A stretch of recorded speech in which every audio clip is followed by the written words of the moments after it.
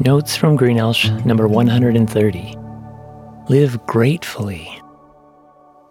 Thanksgiving is one of my favorite holidays because it brings people together for fellowship, fun, and food. Also, it focuses people on giving thanks to God for His bountiful blessings. During difficult times, it might seem awkward or foreign to offer thanks. But every day, you can find something to be sincerely grateful for.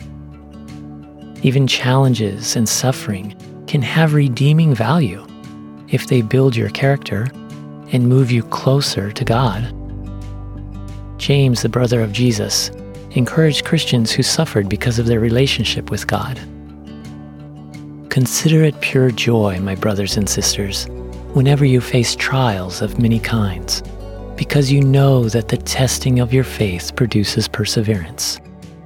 Let perseverance finish its work, so that you may be mature and complete, not lacking anything. Many studies have shown how gratitude helps combat anxiety, stress, depression, and fear. It also improves your relationships because honor, recognition, appreciation, and acknowledgement of what's good, right, true, and positive unites people, whereas complaints, negativity, nagging, bitterness, resentment, cut-downs, and disrespect drive people away. It's no wonder throughout the Bible, people are encouraged to thank, praise, rejoice, sing, celebrate, and commemorate. For instance, in Psalm 34, it says, "I will extol the Lord at all times. His praise will always be on my lips. I will glory in the Lord. Let the afflicted hear and rejoice. Glorify the Lord with me. Let us exalt His name together. I sought the Lord, and He answered me. He delivered me from all my fears. Those who look to Him are radiant. Their faces are never covered with shame." And in 1 Thessalonians it says, "Rejoice always, pray continually, give thanks in all circumstances, for this is God's will for you in Christ Jesus." The United States has a heritage of giving thanks during difficulty. The first year after landing in America, the Pilgrims shared a meal with the Wampanoag tribe and gave thanks to God for His provision, even though it was hard for them to survive in the New World. In 1777, during the Revolutionary War, all 13 colonies held Thanksgiving celebrations.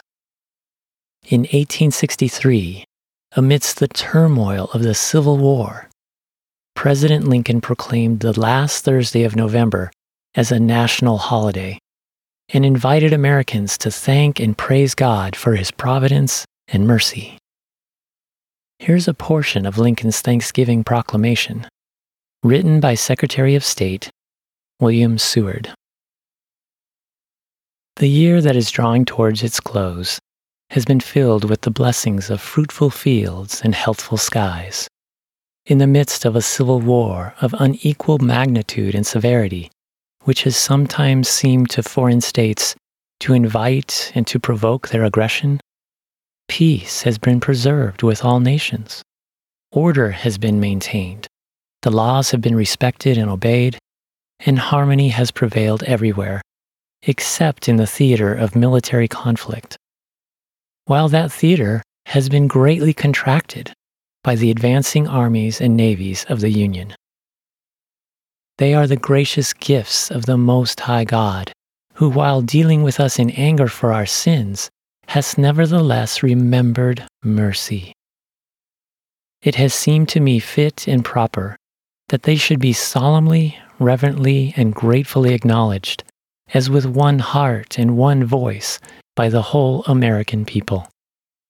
I do therefore invite my fellow citizens in every part of the United States, and also those that are at sea and those who are sojourning in foreign lands, to set apart and observe the last Thursday of November next as a day of thanksgiving and praise to our beneficent Father who dwelleth in the heavens.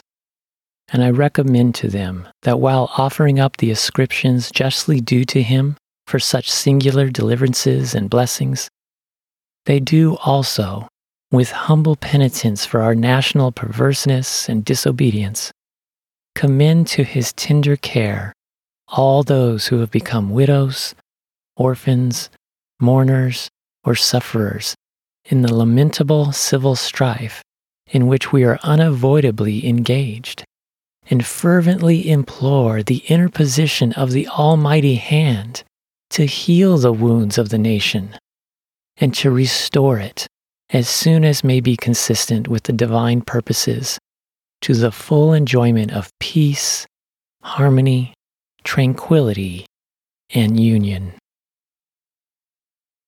Today, nearly 160 years later, America still faces challenges, and we still need to give thanks. Our world is plagued by a virus. Our nation is divided. Our democracy is under siege by globalists. Families are struggling, and people are hurting.